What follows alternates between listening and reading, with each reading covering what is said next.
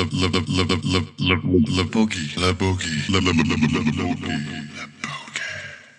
podcast, and welcome to the Survive or Thrive podcast series by La Boogie.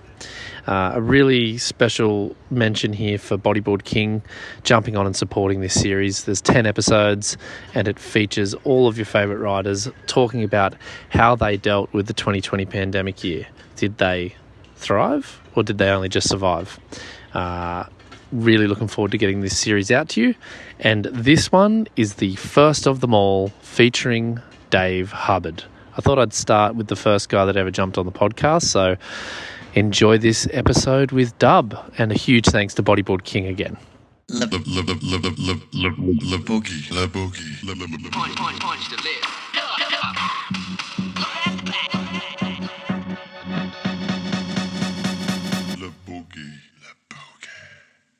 Welcome to the Survive or Thrive 2020 podcast series, Dave Hubbard. Hey, thanks. Thanks for having me, Josh. It's really great to have you on this new series I've put together to try and help everyone understand what happened in 2020 for a few of the top riders around the world and what did they do to either survive or thrive during that year, which was quite unprecedented. So let me kick off with this first question for you, David. Yeah. Did you only just survive it or did you thrive? I'm going to lean towards thrive, although there was probably a few moments where I was simply hoping to survive. But no, I think generally I came out on the thrive side of that, which, you know, I commend you for the title. I think it's very fitting. Okay, well, that's a positive start to this podcast. I'm hoping for a few positive starts because it's meant to hopefully be an uplifting podcast series that people can maybe rely on during 2021 to thrive themselves. Let's then talk about some of the challenges. If you were kind of feeling like you were only just surviving it at times, what did you find particularly challenging during this pandemic year of 2020? I think just a mass of unknowns, constant changes, and just a kind of just a general like meandering from like news media or just kind of any sort of direction. A lot of the signposts, probably for most people, just got flattened. So there were a few things that, whether it was my plans for the year or it was finding out what the latest protocol is or fill in the blank, that was just like pretty challenging to kind of find a stability through all the instability. And I think once I kind of got a little bit more grounded and got used to the unknown and the constant fluctuation, that's when the thriving was kind of then able to take place. But I think, you know, at first I fell victim to whether it was fear or misinformation or just distress or despair, you know, all the things that were mounting right at the start. And that took a little time to wade through, for sure. How much time do you think it took you to wade through that kind of moment? And it's interesting because I want to talk a little bit about this kind of thirst for stability that I think all of us have it, but to me, you've come across in the last, few years that I've been able to spend a fair bit of time with you, that as a pretty kind of structured and stable guy, like you've kind of, you don't really hit the booze, you're pretty kind of in touch with yourself and you're quite content, and like words like that come to mind when I think about you. How are you someone who kind of has an urge for stability in your life? Is that like a challenge for you outside of this pandemic? Well, I think generally I'm really drawn to it. I think my personality, I kind of really do like to have structure. I really like to have a routine. I like to have stability that you're kind of keying into. Yeah, that's kind of a big part of me, but certainly me in the last 5, maybe going a little bit longer years, where I just really that's a big part of who I am. If I had missed my morning stretch routine, and I tell my wife, she's like, "Wait, you didn't? What what's wrong? What's really going on right now?" Wow. So whether it's a stretch routine there's a few things where I structure my day, but also my life kind of centers around a few main themes. And so the time frame it took was probably a couple weeks to kind of let go of some of the previous structuring. I didn't have to let go of so much, but there was so much of my normal daily life that got bombarded, So that wasn't necessarily what I build my day upon, but it certainly makes up a big part of the day, whether it's going to the shop or hanging out with friends or planning my next trip. There was an onslaught against the daily normalcy, I'll say, that it took me a little while to let go of some of those little details, and I'm probably still learning to adjust to some of them. What are some of those things that you're adjusting to? Because the kind of next question I've got in line here is, how did you respond to those challenges? Like, what were your solutions to the challenge of that disruption to the normalcy of your day? That'd be really interesting to dive into if you've got a few things to say about your responses to these challenges. 2 weeks is pretty quick, by the way, I should say. That's a pretty quick adjustment period. Like when you say it took you 2 weeks to kind of deal with it and then have a new structure around it. So tip of the cap to you on that one. And that could be exaggerated as far as maybe the predominant time where I felt kind of loose and in the wind and kind of flowing until I at least got a little bit of footing. Of course, it's a spectrum, and of course, months. And like I said, I'm not totally arrived yet, but there was some things, and I think it's just I think it was letting go. I think that was a big part of it. I think there was part of, at least probably an American, I don't know if it was all of Western civilization, that it's been breeding this kind of a rebellious kind of an attitude towards kind of anything coming from the top down. And I think just letting go that I wasn't in complete control of the whole rest of the world. I'd like to be in control of, let's say, my castle, and my household. There are some things that I do feel I have maybe a dominant part of the control that I experience whether it's in my house or, a few other places. I feel that I have a pretty good hand in that. And then when it comes to the rest of the world and how they're behaving, and maybe rules when you go into a shop or some of those things, I don't have control. And so I think just kind of letting go that, okay, I don't necessarily have to resist, but sure, it's good to always be mindful of what I'm subscribing to. So it's not like a blind following, let's say, but it's like a mindfulness about, well, okay, this is what's happening right now, and also I'm not the only one affected by this, and I'm probably not the only one who has these feelings.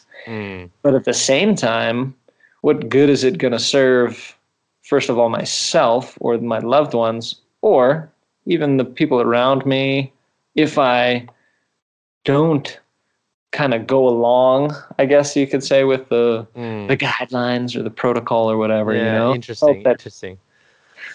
Interesting. It's funny because you bring that up, and that's this whole rebelliousness against rules from the top. And I mean, a lot of us watch the news, and we've seen that the US in particular has been through a pretty tumultuous period lately in the rules from the top department. And I mean, like there's been some wild things happen where people did not want to follow the rules in America. They simply rejected them. And even from the top, it was almost like the top was saying, don't follow the rules either, or, let's not make any rules to begin with. So it's an interesting situation. Do you think what is it about you people that, the kind of, and when I say that, I'm kind of loosely connecting every American under one umbrella there, which of course isn't a very accurate thing to do or a fair thing to do, because there's a lot of diversity in the United States, and Hawaii is a very diverse place outside of that in many ways too. But what is it in the culture, do you think, that kind of allows, or like in Australia, everybody's followed the rules. Like I'm in Oz, everybody's just kind of going, oh, this sucks, but hey, let's go with it. And it's been pretty tough, but we've all gotten on with it. There's been no really big mass rebellions or anything like that. What do you think it is about the culture in America that breeds this or allows this to kind of flourish in a moment like this? Well, first of all, tip of the hat to you, because from a nice conversation I had with Ray Collins recently. Yeah, he that's what he said Oz was like. Everybody's just, hey, we're gonna get through this together. A real kind of unity surrounding. Yeah, this sucks, but let's do it, and we're doing it together. More or less. Which is epic, and yeah, sure, everybody probably has differing opinions, but the behavior kind of falls into helping each other out as opposed to a personal, like my preference, my decisions, my wants are more important than others, which I think if you really want to boil it pretty far down there, I think American culture really celebrates individuality to the point of also celebrating selfishness, also celebrating maybe stepping on others to lift yourself up to the point where it's like, well, good for him. That was his truth. And, had he not stepped on the back of those other people, like he wouldn't be happy like he is today, So I think there's kind of some of those storylines surrounding the culture. And I don't think it's necessarily a new thing, but I do think it's blown up to the point where we're surprised about it. We're surprised about some of the results of that. We're surprised that there is so much rioting and violent protesting and all these social actions that are like alarming. And and you kind of throw that in with the year that 2020 was, and then I mean. America's just a hot mess. That's what it is. I mean, you look mess. You look at other countries and you're like, oh yeah, they're not perfect, and they've got this issue. And you look over at America and you're like, that place is just a hot mess. Like, what the heck? Like, from the top down, no one's behaving, and it's kind of like, yeah. So I do think that's where America falls into the storyline with the culture. I think it's been something that's. We didn't arrive here overnight. It wasn't like January 31st, 2019, and then we turned the corner, and then 2020 was all about being selfish and potentially dangerous riots and all that stuff. I think it was like it's been mounting for a while. I think there's lots of factors probably, and that's enough for the short answer for the question. Yeah. But to follow on that, because I know that the Hawaiian Islands they're a very distinctly different cultural space in many ways to the mainland. Has this type of selfishness that you speak of, or the individuality to the pointy, sharp edge, has that translated on the islands as well, do you think, or has it been much more community focused, do you feel? I think it's been more community focused. I think we are still susceptible of seepage from the American culture because we are part of America. If people turn on the news at 8:00, it's probably coming from U.S. mainland. So we're certainly not immune. But I would say that you mentioned the uniqueness and the different culture that we have here is a lot more community minded than maybe the pervasive American culture. So I think that's kind of helped us navigate it a little bit more in the islands, but I think we haven't been completely immune to it. But I mean, we haven't had the outrageous things that have gone on the mainland. And at the same time, I hope that we're more than 2 steps away from doing that. But at the same time, I'm not saying that we would never do those things, you know? Yeah, cool. Well, it's just interesting to clarify that for the listener, because I think, it's not, a lot of people may not have even visited Hawaii in their lifetimes who might listen to this, and they might have an idea of what goes on the news that we receive in our worlds, whether that translates across a place that's so diverse as America. So that's a good clarification there.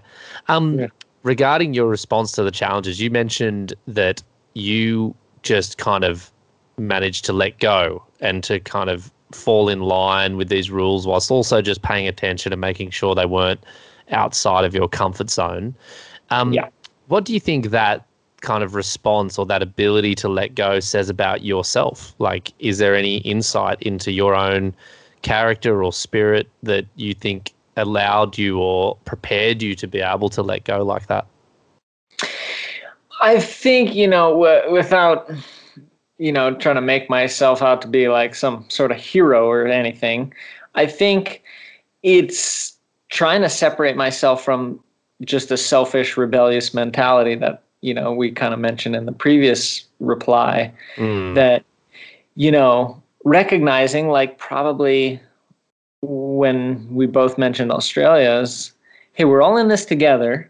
And if I, let's say, act out, that's probably going to make it harder for everybody, right? And I think the success that you guys have seen, although it didn't come for free, of course, it came at a price, but the success you guys have had came because of that unity, and that because of people were not putting themselves above their neighbor or their fellow man, so to speak. And so that's kind of something I was, I recognized it kind of early on, and I still have to be reminded of it because I'm not immune to selfish tendencies. But, I recognize that, hey, there's some real concerns, even if I have completely opposite beliefs about any number of things, okay?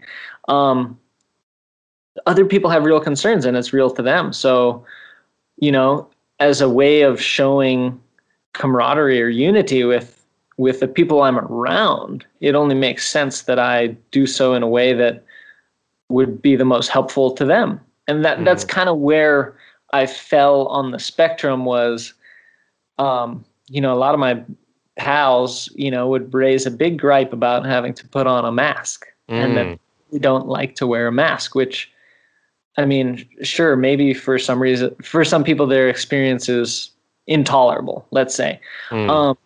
But for me, I was thinking, well, sure, I'm not like a fan of it. If I didn't have to, I wouldn't wear one right now. But it's not really about my preference. We're kind of all in this thing together. And if real or perceived value of wearing a mask to protect somebody else, let's make people feel comfortable. Let's at least go about whatever freedom we're offered in a way that hopefully we're all doing it together. And I don't know if that kind of made sense, but that's kind of where I fell on it, was more on the unity and more of the we're in this together mindset.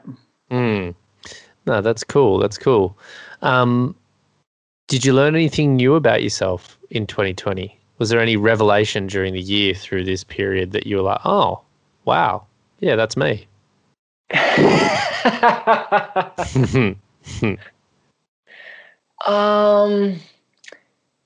Cool question. I think it's, there's some self-awareness or some new perspectives that didn't necessarily, I wouldn't have gotten them without 2020, or I've never gotten them before. But yeah, my journey of life has continued where I continue to recognize maybe liabilities, sometimes assets. I continue to recognize that.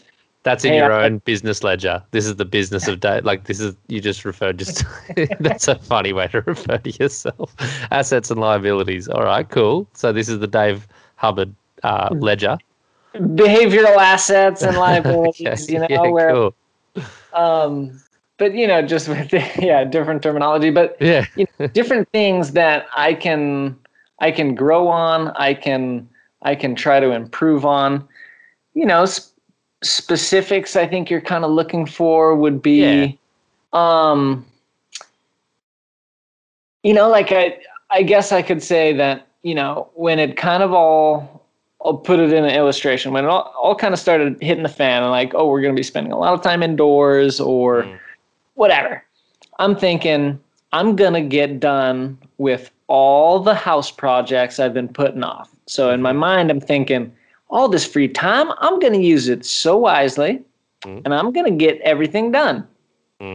But that wasn't the case. I did make some progress. I was productive at times, and there was still times where, whether it was through time mismanagement or whether it was through other things just preceding those other goals, I didn't get to the attic, So it's like, in my own thinking, I thought, I'm going to change somehow, or I'm going to be a different person because of all this time I have. And I was still the same guy. And I was still, like I said, I was still able to get some stuff done, but I didn't turn into like Superman and like clean all the house, like, and be like Mr. Clean either, So it was like, what it revealed to myself was like, I was still the same person in 2020 that I was in 2019, and then I probably still am now, hopefully just slightly better versions of it as we move in the time continuum. Sure. Were there any new, with all this free time, and you mentioned there were some things getting away of cleaning the attic, did you take up anything new in your life? Was there any new hobbies or interests that you developed through this free time, or anything that you dove into a bit deeper that you were already doing? It'd be interesting to hear about that, if there was anything that kind of pops up for you.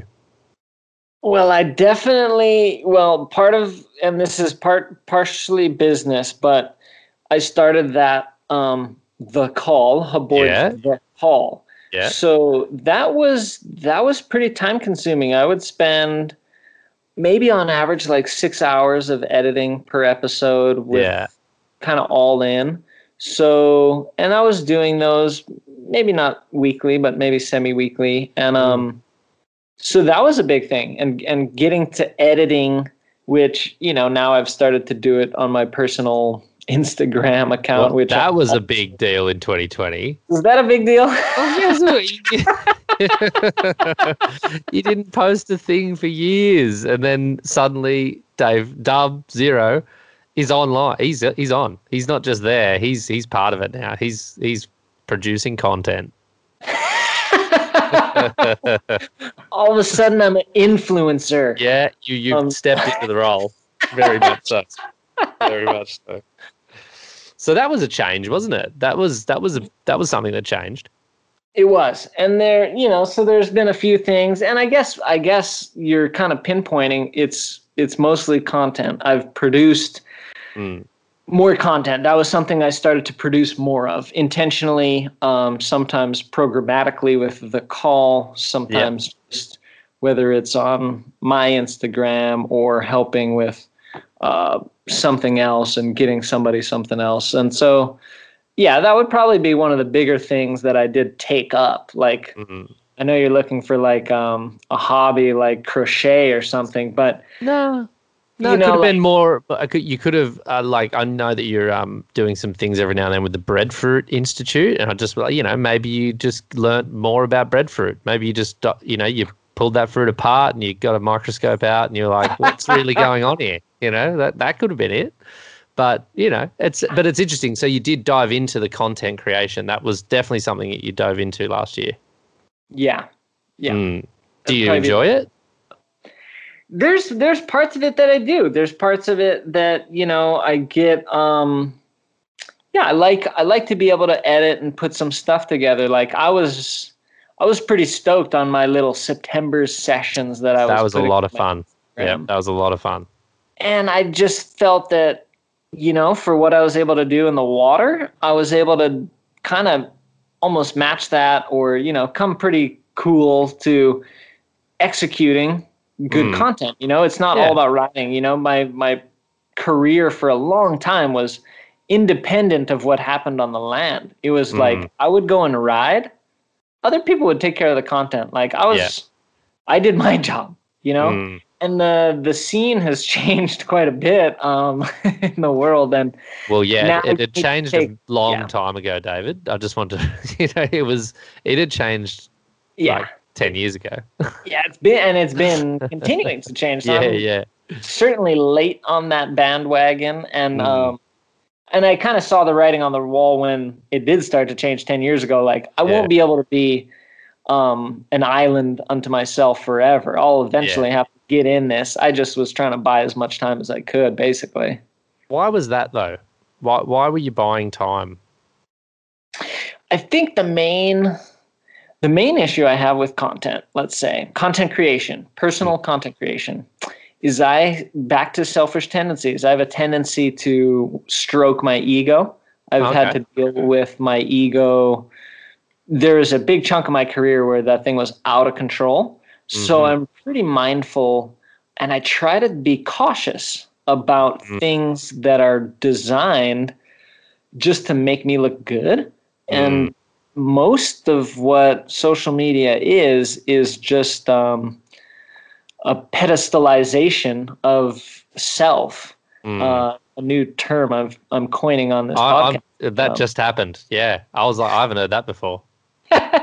And it's just like, hey, check me out. This is me. This is Yeah. me in my best light. This is the best I can pretend I am, or whatever it is. Mm. And so I just wanted to be really aware of what I was getting into, aware of how that space works, use it for what's clearly the way it is. Like you said, this has been a change that's been happening, and this is clearly the way content works now. It's not Yeah. through Stroey putting out another video.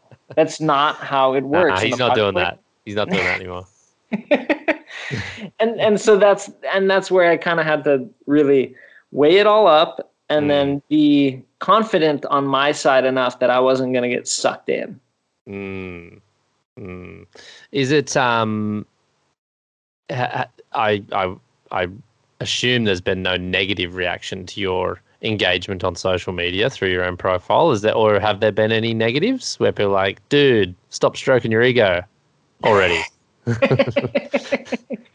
No, and it has been all pleasant, and people seem to be stoked about it, and that's really nice. And they write kind words and continue the effort to not pedestalize, make it Mm. challenging, and no, it's been good. It's been Yeah, good for cool. sure. Yeah. That's good. Well, welcome to social media, Dave Hubbard. I didn't get to welcome you in from the rest of the world, but I'd take pleasure in being maybe the first to say welcome to the to the Black Mirror of bodyboarding. Yeah, That's exactly. that's really interesting. I mean, on that front, the call was a very cool concept, and I really enjoyed checking into those. And there was a lot of work there, which I think is an interesting piece of the pie. And I think I obviously know that there's a fair bit of work on the other side of this chat Yeah. that, and there's, you put in as much as you can put in. And, this is a volunteer thing for me. I'm just kind of doing it. And, that's what it is. I have a lot of fun just talking to you guys and catching up with my mates. It's a real pleasure. But, the 6 hours to edit that call, that's a big chunk of you. That's a day pretty much gone, or almost a day gone on that. I mean, was it a drag, or did you actually find that you have a passion for editing? Did you get into it? Did you nerd out on it?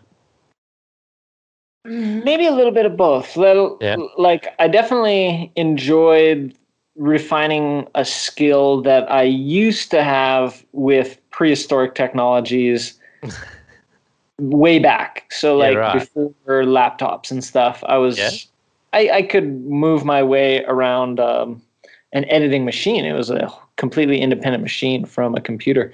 And so I was able to do that. And so it was kind of like returning and also, getting a little bit better and kind of adding to the asset allocation model that I, bring to Hubboards is, hey, now I'm a little bit better at editing and I have a little bit more capabilities here. That serves the company. It serves myself professionally. Yeah. I did get into that, but at the end of the season, I was stoked to take a break, there was quite a bit of herding cats that went into it.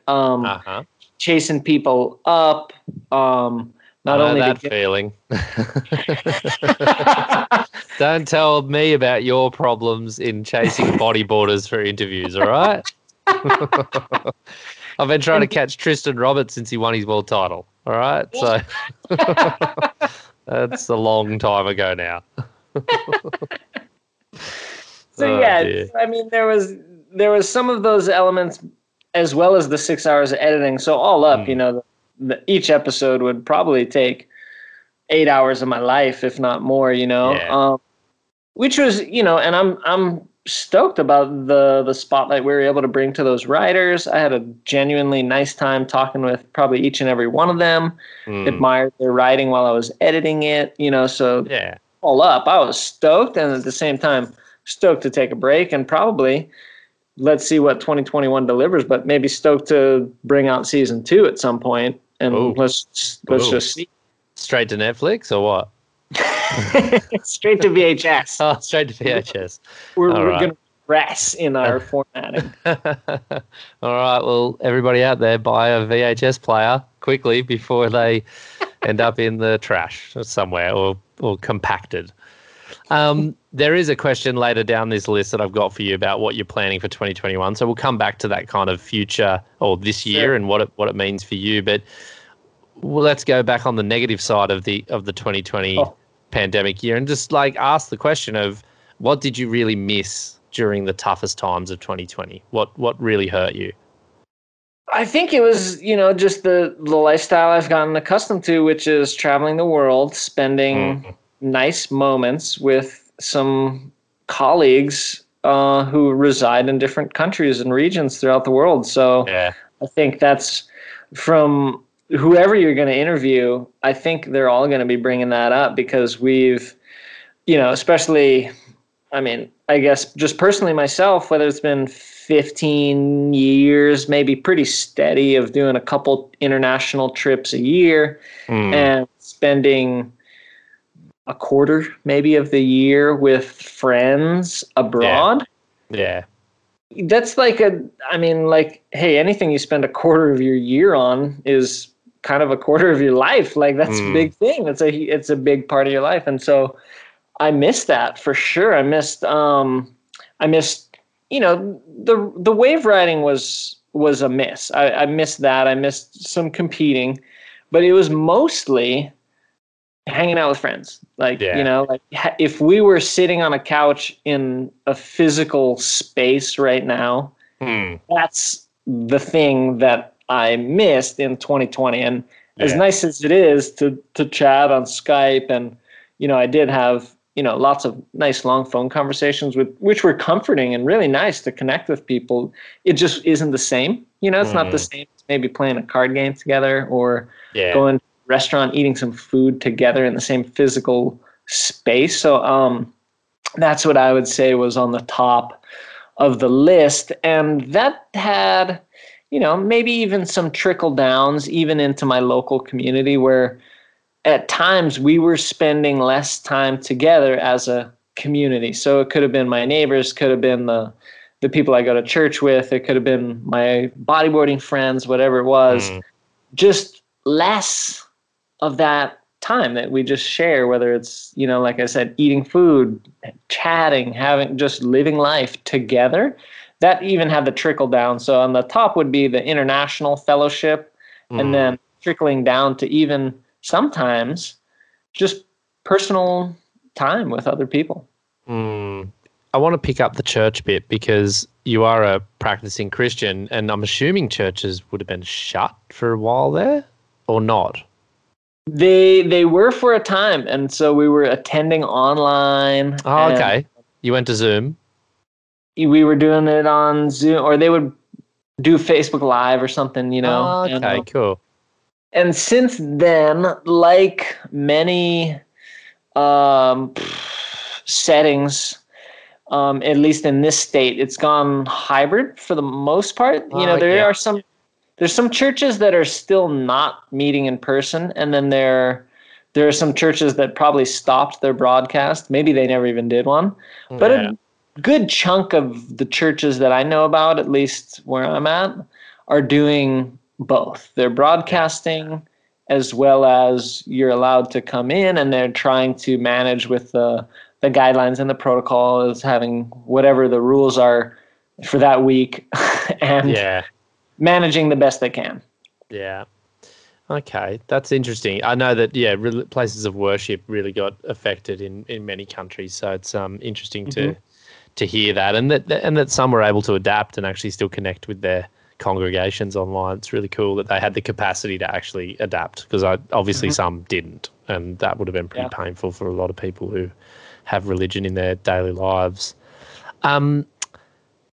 What do you value more than ever these days? And I think we've already got the answer, but what is the answer to that question? I think we just had it. Yeah, what I miss the most, right? So I think it's maybe a bit different, actually. Like, it's not what you miss, it's more about what you now value. Like, what do you really, like, in previous years, you might have, not really understood that this quarter of your life on tour was, or on international trips was so valuable to you. But is what you miss what you value more than ever? I mean, yeah. So yeah, you're right. There is a difference there. But what I was gonna say is, personal relationships. I guess it's not what I value most, but that's probably gotten highlighted. So I can still value those even while I miss them, and I can still value those and try not to return to taking them for granted. And I think besides, what we just touched on as a Christian, I think I value the worldview that the Bible paints for me, and what my faith in Jesus means in my life, and how that gives me the grounding and just the world, kind of the lens that I can look at the world through. That's something that I've probably value more now, having to look at a different world from let's say 2019 to 2020. Those are pretty different worlds we were looking at, and to have the same lens to see them both through and not let the image control how I'm seeing it. If that kind of makes sense, to kind of turn that analogy around. So that's something probably that I value the most, is that worldview and what that does, not only for me in my ethics or morality, but in how I interact with the world, whether it's with my neighbor, whether it's with my buddy across in Australia on a podcast, or whether it's with the news media, or just all these things. It's just, that's probably something I value more now, because I can see the grounding that, we kind of brought it up before, when those signposts got flattened for a lot of people, there wasn't necessarily the stability of a worldview, and they had to kind of adjust or find a new one, or rectify their old one with how they would need to look at the world through it now. And so that, I would say that's what I value most, is my Christian worldview.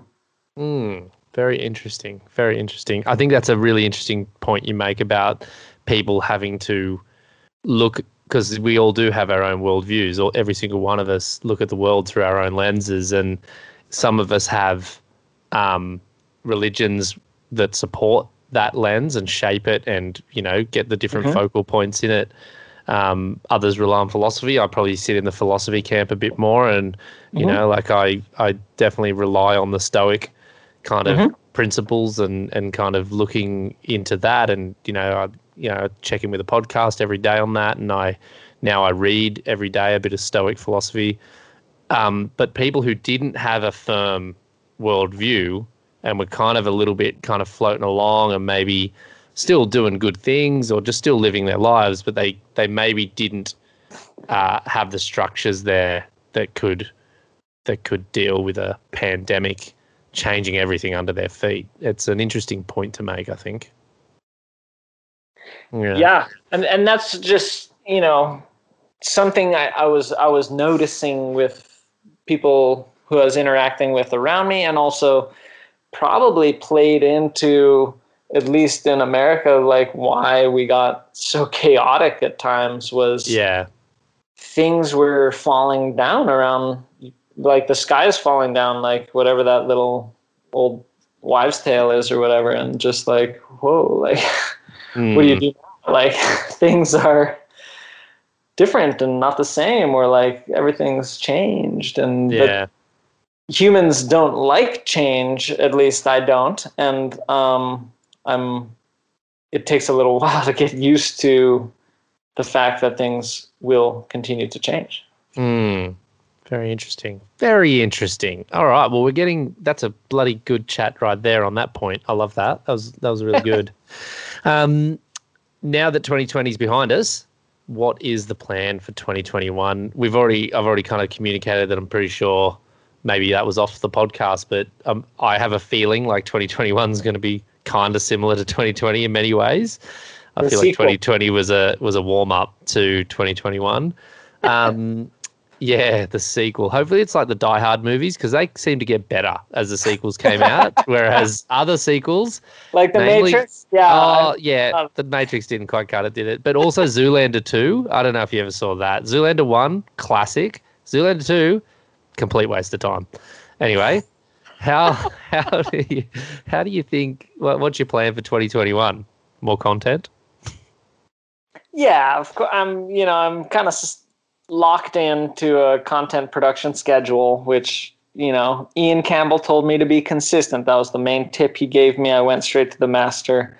Jeez, if there's one word that characterizes Ian Campbell, it is consistent. That is, yeah, that's really interesting. Cool. So you consulted the guru of content. Yeah, so I'll be staying consistent with that. Yeah, cool. But, I'll continue to be nimble with planning. I'll continue to hope. I'll continue to have, goals for later this year, and at the same time, I'm gonna hold them kind of loosely with an open hand. And if I don't get the opportunity to go to Sintra or go to Europe later this year, which I'd love to do, I'll take that when it comes and take it as it comes. And, I think I would love to do a couple trips. I'm hoping I'll at least do a couple trips over to the North Shore. And I think we spoke maybe before the podcast started that it's possible, but not super easy because, at one time in Hawaii, inter-county or inter-island travel was not permitted without an extended quarantine. So yeah, exactly. So there was times where it was pretty much not on the table, and now it kind of is. If it stays that way, I'd love to get over to the North Shore a couple times and get some bonsai, possibly some outer islands if we get the chance. Maybe an international trip or two. I'd love to get to Europe and take my wife to her home country. In the fall. That would be really nice for her to see her family. So there's some things like that, and then professionally just continue to push my writing, continue to have fun in the water, continue to, hopefully get some cool content and put it out there. Boards continue to, do our best to, make the brand deliver the products that people seem to love and kind of continue the momentum there. And I think, it's so interesting, like on the plus side of the whole thing, if we say the sequel and I answered that I've been thriving in 2020, exactly. Then moving on, even if it is at a similar kind of juncture, is good. And so I'm going to make the best out of whatever comes this year. That's my goal. That's cool. That's cool. Okay, final question of this Survive or Thrive podcast series.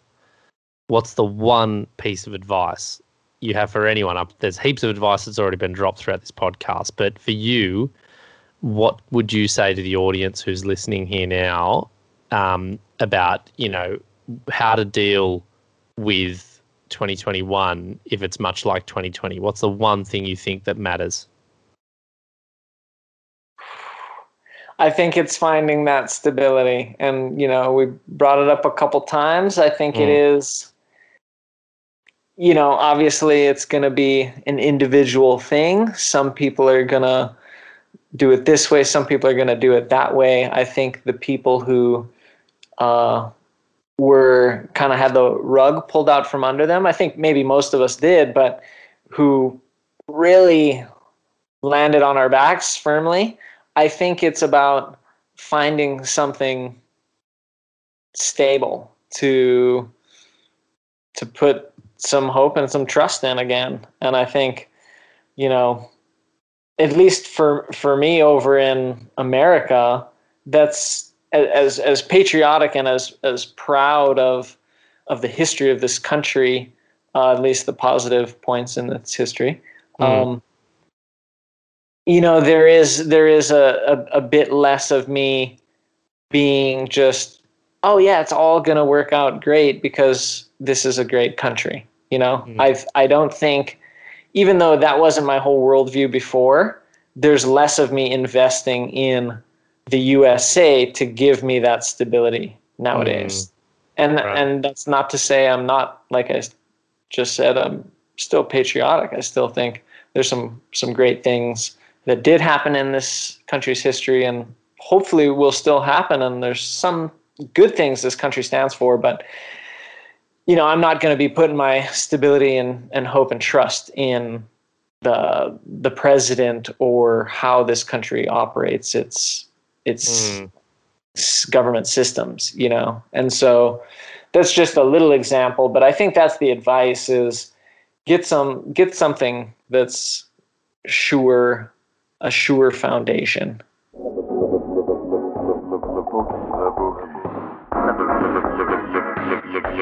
Le boogie.